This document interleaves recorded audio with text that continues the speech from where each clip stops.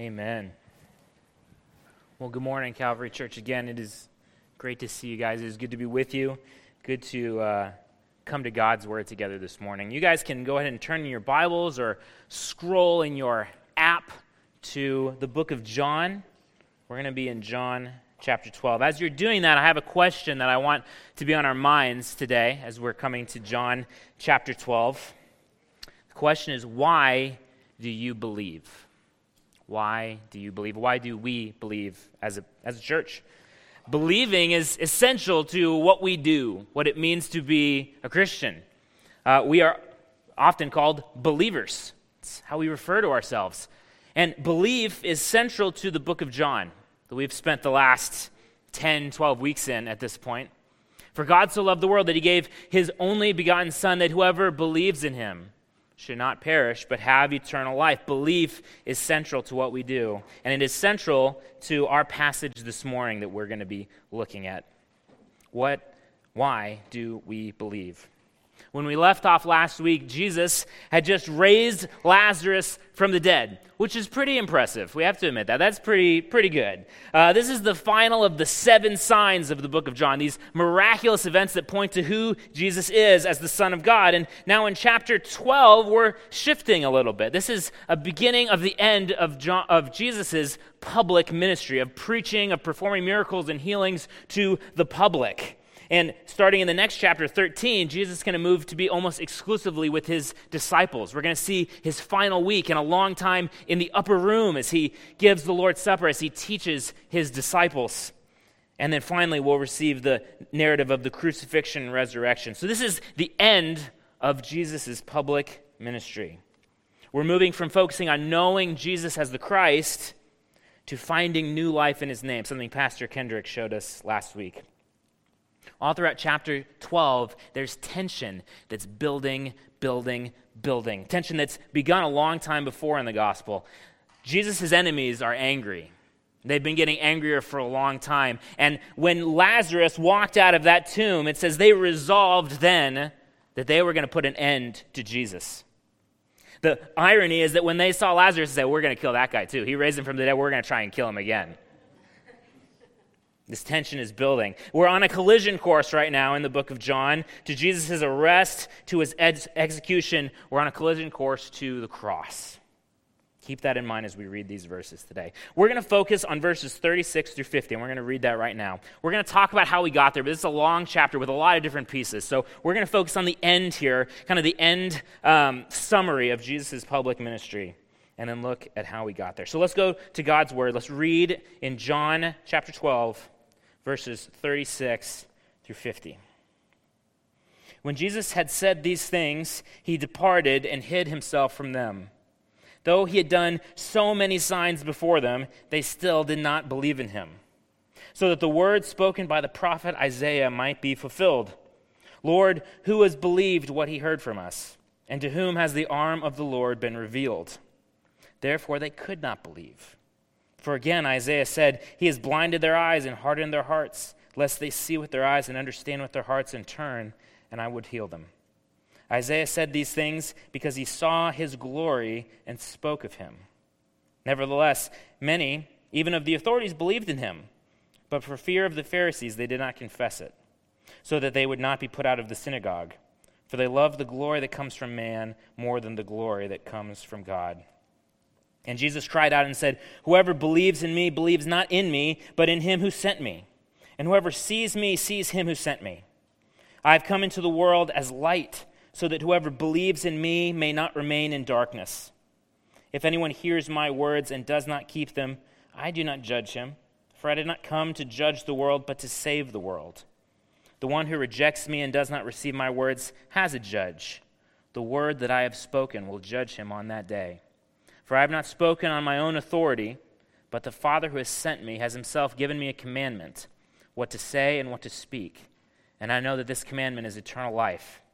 What I say, therefore, I say as the Father has told me. Church, let's pray together as we come to God's Word.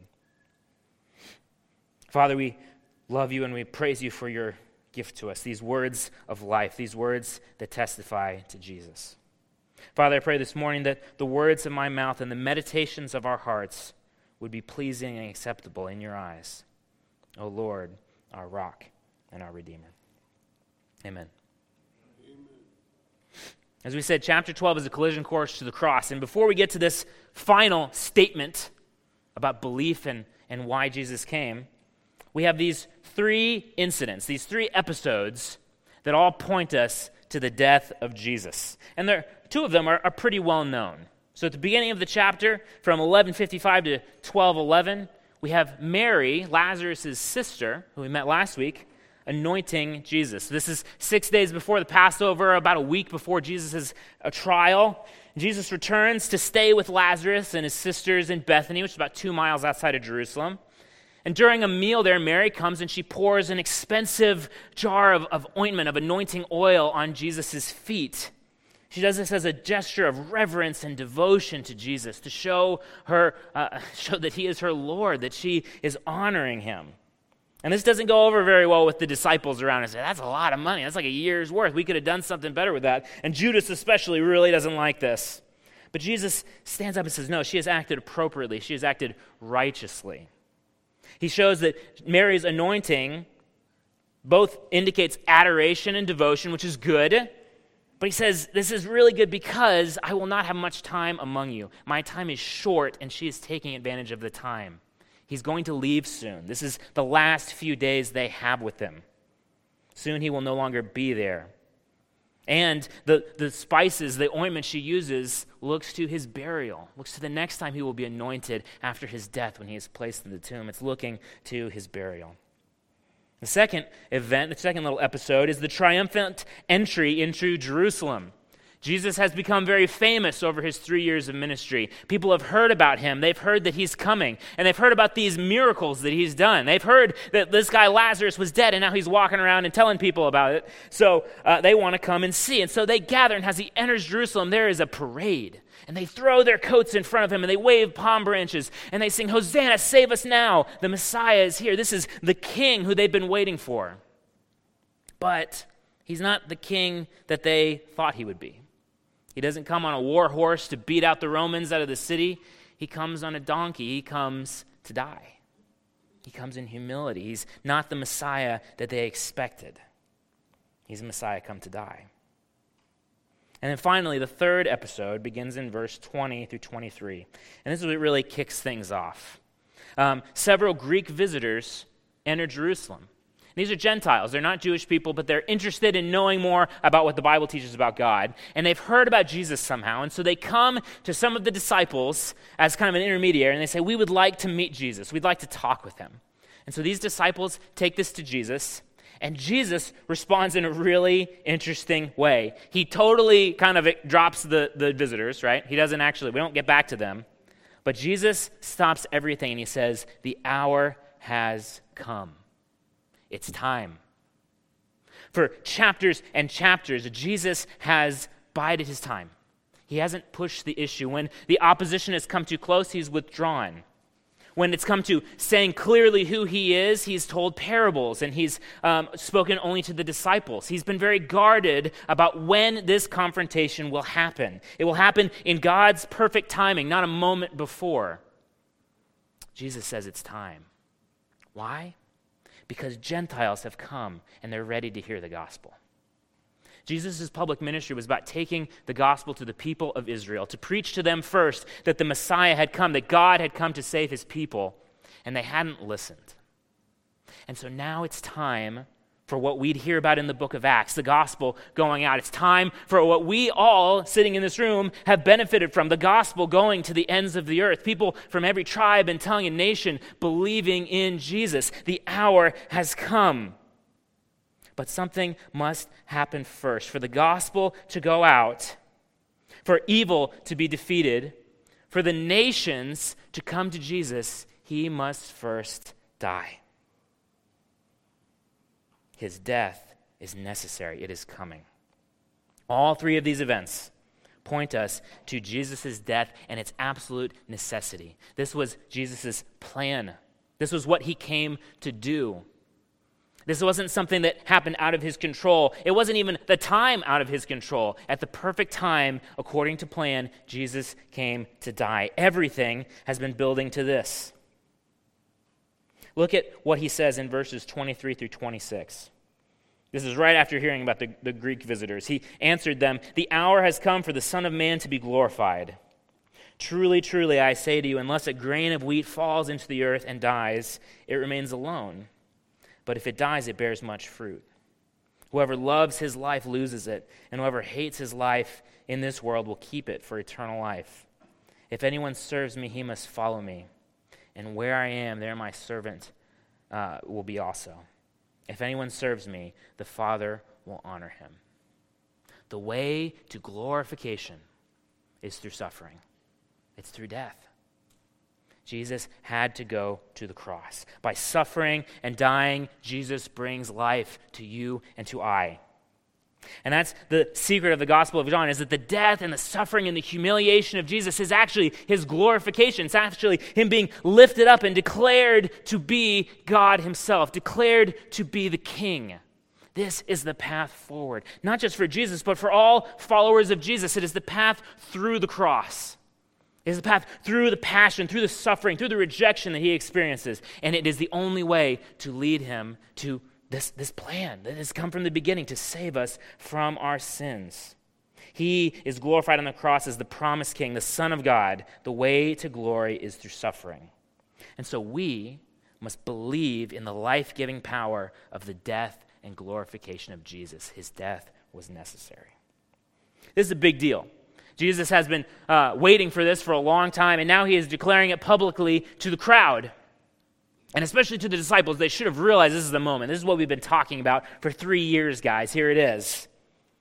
It's an incredible declaration of a beautiful gospel of salvation, what 400 years of waiting for God's promises has brought them to. And the response is absolutely terrible. It is just like it falls completely flat. There's no big standing ovation. They don't say, "Let's do the parade again. That's such good news." They don't do any of that. All they do is the crowd kind of scratches their head and says, "What? That can't be right. Like the Messiah's going to die? No. This is a terrible response. They respond with disbelief. How could they believe in a crucified Messiah? That's not how I thought this would go. Jesus' death on the cross, both then and now, is the stumbling block. It's the thing that holds so many people up. 1 Corinthians 1:23 says that the cross is offensive, that it was a stumbling block to the Jews, and it was considered utter foolishness to the Gentiles, to the Greeks. And really, this is the response we've gotten throughout the Gospels, not just in John. It's been lacking. The people who should have realized the most, the experts in God's Word, who had been waiting for these promises, who had dedicated their lives to studying them, they didn't get it. The 12 hand-chosen disciples who had been getting special instructions, they got extra stuff. Jesus was very patient with them. They didn't get it. One of them, in fact, would betray and murder him. We hear about this already in chapter 11 and continue to see Judas betray them.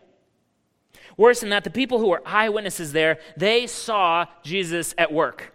Right? They saw these miraculous signs. They saw him walk on water. They saw him feed 5,000 people. They saw him give a blind man new sight. And they saw him call a dead guy out of a tomb. That should be a pretty good indication that what he's saying is pretty trustworthy, right? He spoke as one with authority. He taught the scriptures in a way that they'd never heard before. They saw what they needed to see, and yet so many refused to believe. As we said earlier, when they saw Lazarus alive, they're like, "Oh, we got to kill him," which is just crazy, you know? And you're like, well, we didn't stop him before, so probably won't stop him this time. So the question then at the end of Jesus' public ministry is, why is this the case? Especially, the question is for the Jewish people, for the passage we started with. Why have the Jews not believed? After all, they had everything they needed to. Why are those who were most likely to follow Jesus, why have they largely rejected it? Not completely, but largely. Why do many remain in unbelief? This is troubling to us. Fittingly, all of this is about belief. That's where we started. Why do we believe? We believe because it is a matter of life and death. This passage shows us over and over again that belief is the whole ballgame. Belief is what separates the followers of Jesus from everybody else. Light and darkness, life and death, it all hinges on belief. This is front and center here. And the question, why have they not believed, is ringing in our ears. The importance of Jesus' identity, all that his death accomplishes, all of it comes through belief in Jesus. Through belief, we have life in Christ, and we can dwell in his life. Without belief, there's only death and darkness and judgment. And so to try and answer this question, John is going to quote two passages from the Old Testament book of Isaiah. A prophet who knew a lot about people who didn't listen, who prophesied for years, and had God tell him what we read in verse 40, that they would not believe, that he had blinded their eyes, that he had hardened their hearts. This is to help us explain why there is unbelief. And then it's going to eventually lead us to this final appeal to believe, to trust, to believe in Jesus. As we said, these verses are mainly answering the question, why didn't the Jewish people, why didn't God's chosen nation believe in Jesus more fully? But they also speak to us today when we encounter so many who do not believe in Christ. We only have to look around in our world around us, right? This city we live in, this country we live in, this world we live in is filled with people who have heard of Jesus and have chosen not to believe. Some very strongly, some very angrily.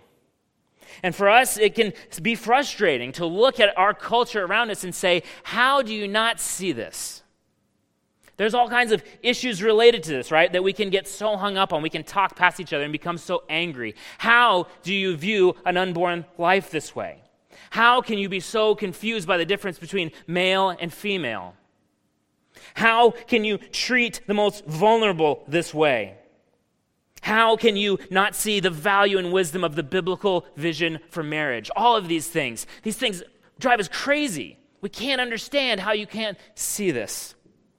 And more importantly than any of that, how can some hear the gospel and it changes their life? And how can some not see it and never see it? Why is this the case? And for some of us, it might be really personal. We might have good friends who do not believe in Jesus, no matter how much we have shared with them. We might have close family members, people we love, people who we lay our life down for, who don't know Jesus. And it pains us. We don't know why this can be the case. You might be one who's struggling with this question yourself. When I asked, why do you believe? You might say, I don't. I'm trying to, but I don't. These are real questions for us, and this passage helps us to start to answer these questions. These are some of the hardest questions we face from Scripture. Jesus is going to give us something towards an answer. Let's start with unbelief. Why do so many fail to believe in Jesus? Isaiah 53:1 and 6:10, these two quotations there, they talk about the refusal of Isaiah's audience, of Israel, to believe in God's word. And so they're appropriate for looking at this here. And lead us to what is unbelief. We're going to say that unbelief is the conscious rejection of God and his word. The conscious rejection of God and his word, a.k.a. rejecting Jesus and his gospel. And that means that belief is not just a lack of information, right? It's not just knowing certain things. It's not a test you can study for like a math test. Belief is a spiritual state. It involves not just our mind, but our soul, but our heart and our whole person.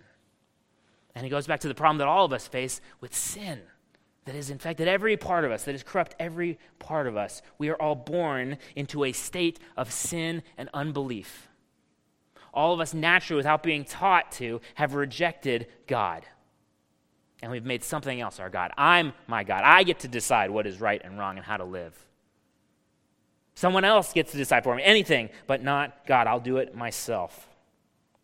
And so after all the powerful testimony and wise teaching and signs, people didn't believe because they had rejected God in the first place, because their hearts were far from God. To choose to reject Jesus, to ignore and discard all that he said and did before their very eyes, the spiritual state of unbelief is stronger than our arguments and our evidence. We have to remember that.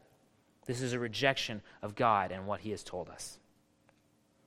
If that's what unbelief is, then I think this passage gives us 3 reasons why people, and I'll say us, why people like you and I disbelieve, why we remain in unbelief. The first one, as we've kind of hit on, is the sinful human heart.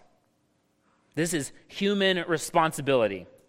The Bible nowhere gives us an excuse to say, I can't believe because of God, or I can't believe because of X, Y, and Z, or I can't believe because of my circumstances. No, God brings us clearly to say the problem with you rejecting God is you. It's a problem within all of us. It is something that we choose, something that we do. Unbelief comes from our own sinful, corrupted hearts.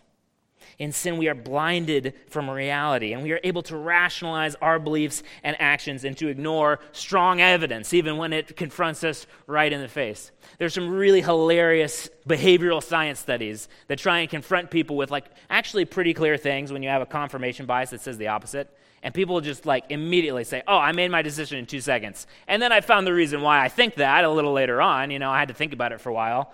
But we decide something, and then we explain it. That's just how our brains work. That's how we work on our own, and that's how sin twists that. We decide something, and then we find all of the reasons why we're right. One behavioral psychologist says that we have an inner lawyer who's always on call. And he's there no matter what we say to say, oh, that's it, that's right, and here's reasons A, B, C, and D, and he's perfectly in the clear. And that's why all of us know that we're right. Regardless of what you guys say, I know I'm right. That's how we work. That's how sin works. Jeremiah 17:9 tells us that the heart is deceitful above all things and desperately sick. That's bad news. Romans 3:9 and 10 tells us that no one is righteous, no, not one, no one understands, no one seeks God. That's really, really bad news. People rejected Jesus because they had rejected God's rule in their life. They had loved the darkness more than the light. They refused to believe. And we become so good at that rationalization, we become so committed to that rejection that we begin to lose the ability to believe even if we try. Look at this. In verse 37, it speaks about how although they had seen these things, still they did not believe. Some translations say they wouldn't believe. And then by verse 39, it says, and they could not believe. Our own sin damages our ability to see. We self-sabotage our own ability to believe. That is what sin does to us. The first reason for unbelief is us.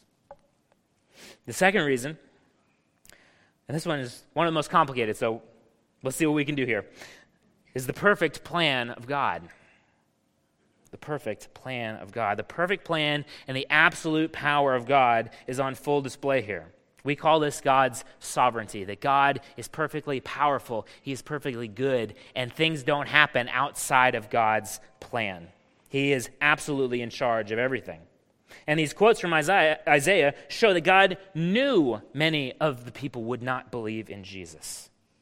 And, in fact, that this was part of His plan.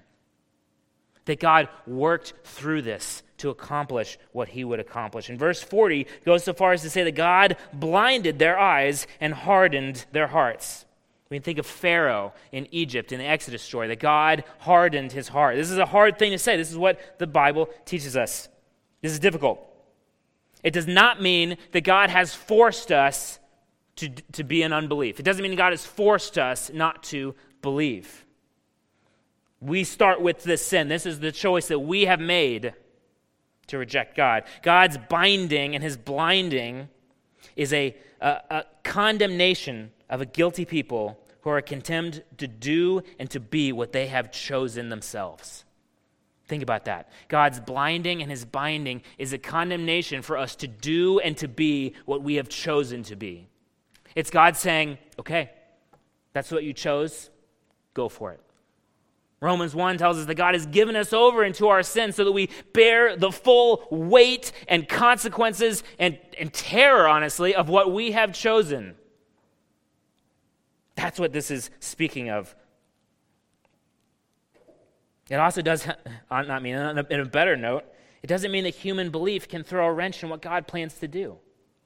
God is not taken off guard when someone rejects Him.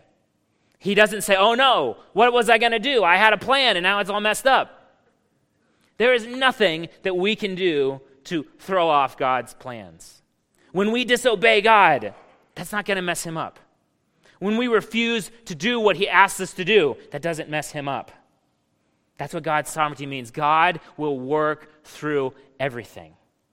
God, because he is the king and creator of the universe, because he is wholly good and wise and powerful, he can use the very worst things that we can do to bring his good purposes out of it. That doesn't make them good things. It makes them terrible things. But terrible things do not stop God from accomplishing his good will. And case in point, look at the cross. That is the worst thing that human beings have ever done. We have crucified the author of life. And God took that darkest deed, that most heinous crime, and brought the most beautiful good out of it. God is not bothered by what we do to try and hinder his plan. God doesn't need us. And so unbelief and rejection, God is sovereign over both. God is never out of control of our situation. This also means that unbelief and rejection, in some sense, were necessary. Why? Because they led to the cross. Jesus had to die. That's what this whole chapter's been bringing us to. This had to be. Jesus had to go to the cross. And so they rejected him. And so they delivered him to be crucified. And so they whipped him and spat in his face and nailed him to a cross. Why? Because Jesus had to go to the cross to save us for our sin. Unbelief happens because of the perfect plan and sovereignty of God. Our final thing we'll say here, why we unbelieve, is in verse 42 and 43. We don't believe because we value the glory from people over the glory of Christ. It talks about how not everyone rejected, and there are these people who John highlights who are leaders. They're Jewish leaders. They're experts in the law. We think of Nicodemus, who came to see Jesus in chapter 3. And they are interested in Jesus. They think he's right. They think what he is saying is good. They don't want him to die. But it says they were afraid of what everyone else would say. They're afraid of being cast out of the synagogue, of being rejected from being part of the Jewish people. And so they say nothing. They kind of want to be secret followers of Jesus, private followers of Jesus. But John doesn't leave us room. Jesus leaves no room for secret Christians with one foot in and one foot out. It says that these ones, they love the glory that comes from man. They love the respect and the honor of being thought right by their peers. They sought the praise that other people would give them if they followed along with what everyone else was doing. The acceptance, the honor, the recognition, just belonging. That's the glory that comes from people. They feared people more than they feared God. And the love for the approval of society more than the glory of God. And what is the glory of God? It is Jesus himself. Jesus is the glory of God brought to us. It is the honor that comes from being included in the life of Christ. Do we love the recognition of the world more than we love Jesus? Do we love the acceptance of the world more than we love Jesus? This should change our attitude. We must remember that we are called to be public followers of Jesus. We are called to boldness. We are called to value what God has called us to do more than what the world has called us to do. Don't be a secret Christian. Follow Jesus with our whole life in front of everyone. These three reasons together, the sin in us, the perfect plan of God, and the fear of man more than the love of Jesus, I think they should affect our attitude of those of us who believe. We spoke about that frustration with those who do not believe that I think we can really feel, especially in this moment we're in right now. I think the Christians must remember that we have the same sin in our own hearts. And that if it weren't for the grace of God, we might be in that same spot. If it weren't for the grace of God in our lives, we might be making that same argument that we find so frustrating. We too might be rejecting the gospel over and over and over again as a loved one tries to share it with us. Never treat belief in Jesus as a point of pride. It's not something that we've earned. It's not because we're smarter than everybody else. It's God's grace in our lives. And so we as Christians have to approach people who do not believe with humility and with patience. Not to say that they're right. Not to say that all viewpoints are equal and valid, but to say, I will walk through this with you. I will go slowly, and I will trust in God's good and perfect plan as we lovingly declare the truth, as we lovingly, publicly preach the gospel. And contrary to how all of this may sound, which is really dark, this is talking about why so many fail to find Jesus. This actually gives us some hope as we share the gospel. I think this is a better hope for our call to evangelize than anything else we can find. Because when a friend or family member does not believe, it is not because we have failed to make the perfect argument. It's not because we didn't know enough or because we didn't pray hard enough. It's not because we lost our control of our emotions and came on too strong or got too angry in a moment. It's not because of that. It's because of sin. You and I have no ability to create belief in someone. And so we don't have that pressure.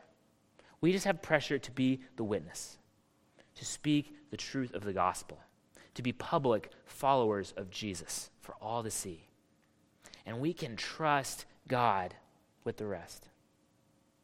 We can share boldly because all we have to do is speak, and God will do the rest. God is still in control. He is able to save anyone.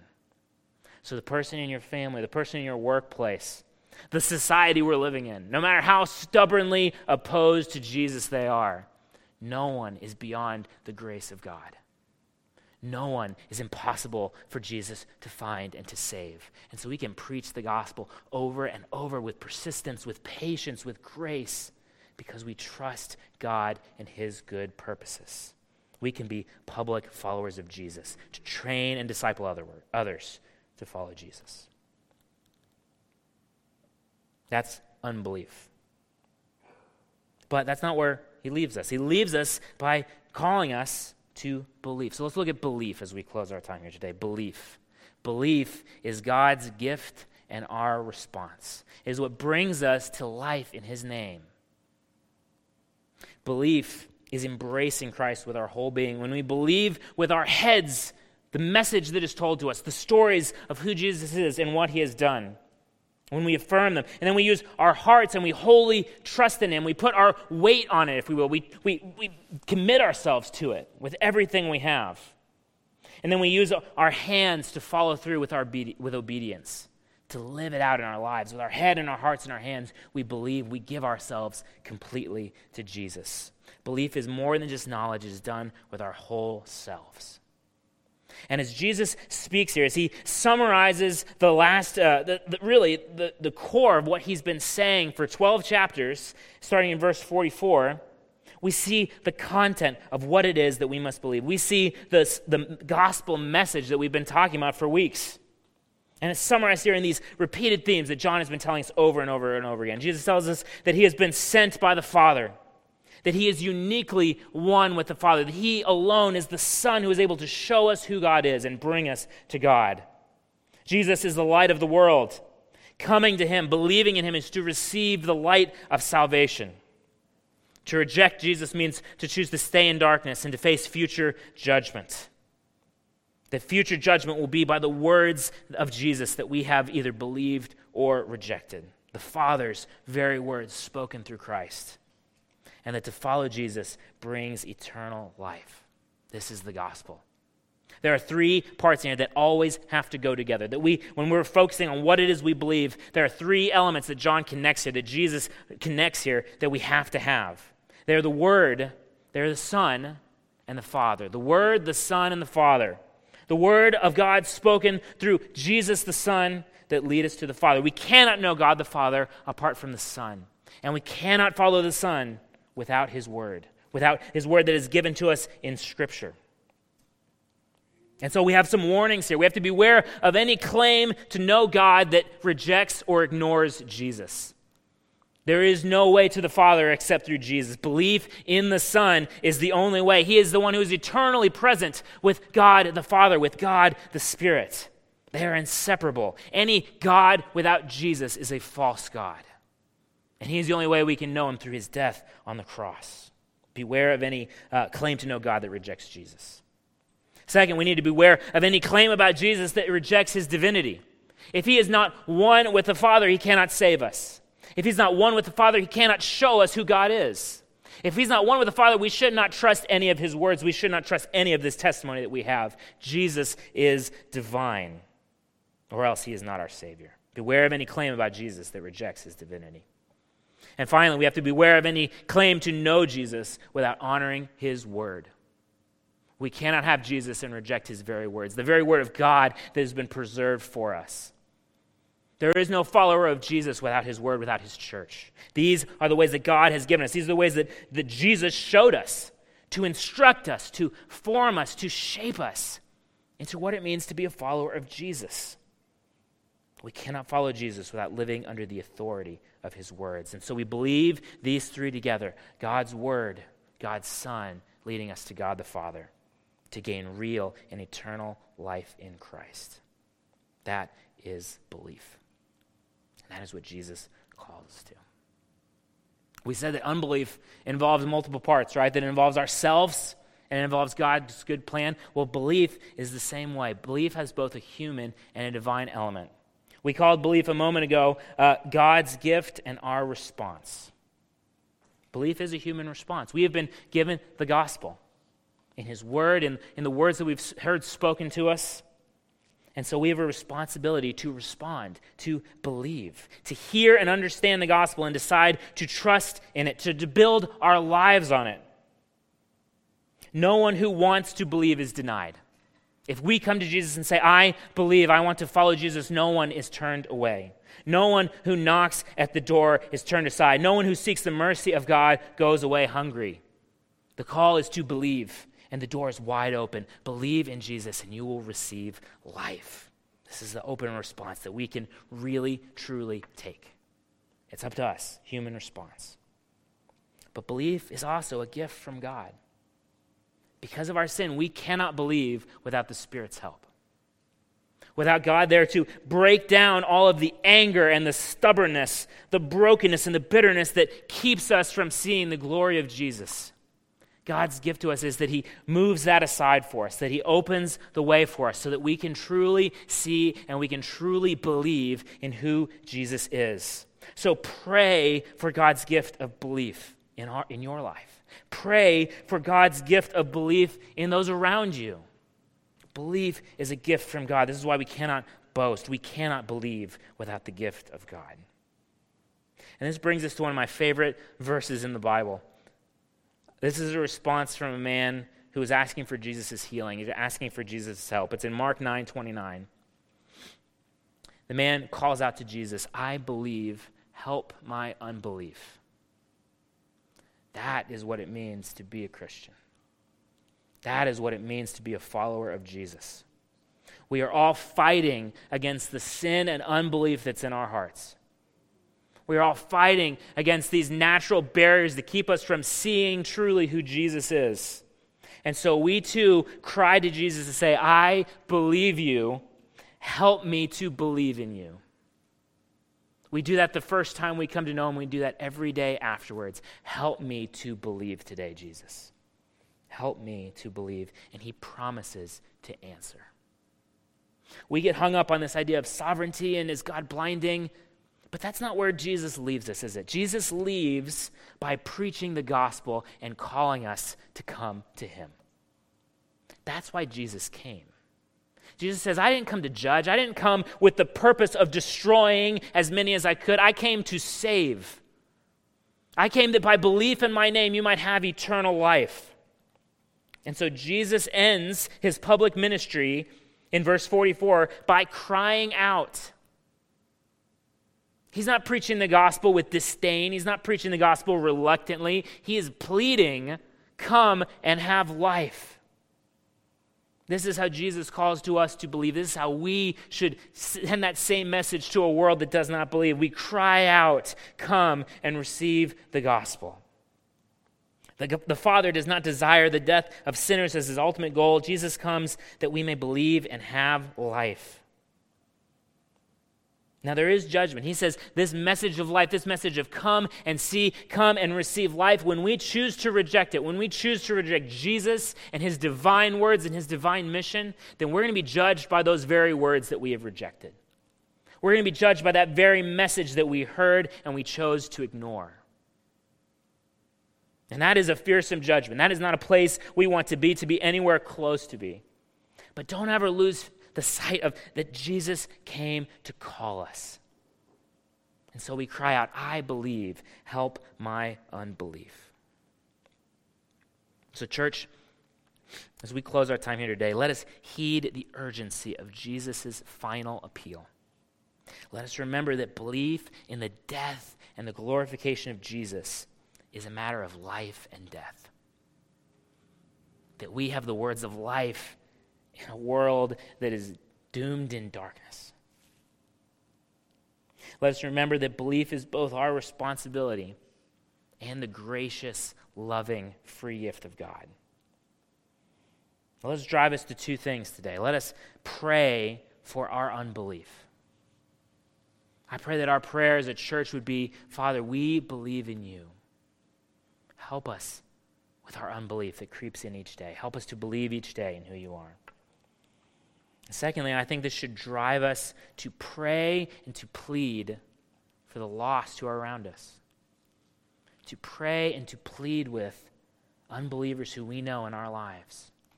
We pray for them. We pray for God's gift of belief. We pray that they would cry out, help my unbelief. We have the words of life. Let's go take it to them with patience, with kindness, with gentleness. We believe, help our unbelief. Church, today, as followers of Jesus, we are going to close our service by declaring our belief in Jesus through the Lord's Supper. There are bowls around the back of the sanctuary with elements, with a little cup. And so if you didn't pick one of those up on your way, you can go grab it now. I don't mind. You're free to move. And you can raise your hand too, and one of our deacons will come and bring one to you. We'll take this in just a moment. The Lord's Supper is a confession. It is a way that we say as public followers of Jesus that we believe. This is how Christians for 2,000 years have confessed the gospel. It's a way we remind ourselves and a way that we declare to the world that we belong to Jesus. And so together today, as one body, as one church, we want to proclaim Jesus and his death and his resurrection. And we will proclaim this until he returns.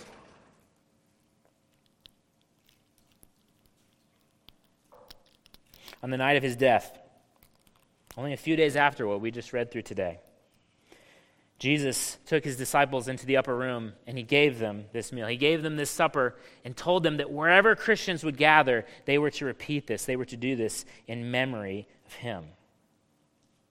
That they might remember his death for their sins, and they would be united together as one body.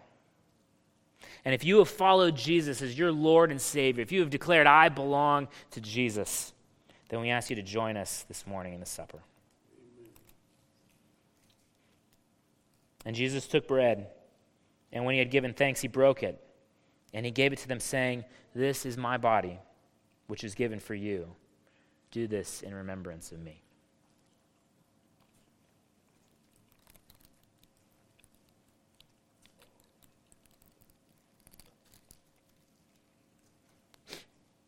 And likewise the cup, after he had eaten, saying, this cup that is poured out for you is the new covenant in my blood, which is poured out for many for the forgiveness of sins.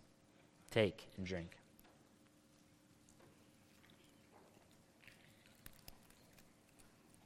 Church family, let's pray together as we close our time. Lord, today we declare that we believe.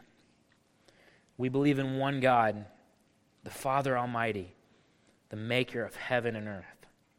We believe in one Lord, Jesus Christ, who suffered and died for our sins and for our salvation. We believe in the Holy Spirit, the Lord and the giver of life, Lord, we believe. Help our unbelief. Open our eyes to see the glory of Jesus.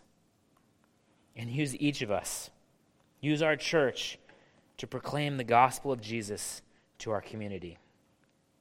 We love you, Lord Jesus. And in your name we pray. Amen.